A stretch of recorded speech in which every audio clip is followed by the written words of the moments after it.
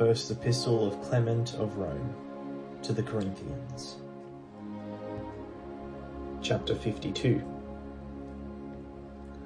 The Lord, brethren, stands in need of nothing, and he desires nothing of anyone except that confession be made to him.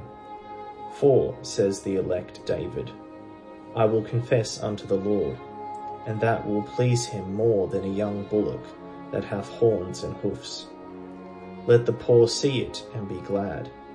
And again he saith, Offer unto God the sacrifice of praise, and pay thy vows unto the Most High, and call upon me in the day of thy trouble.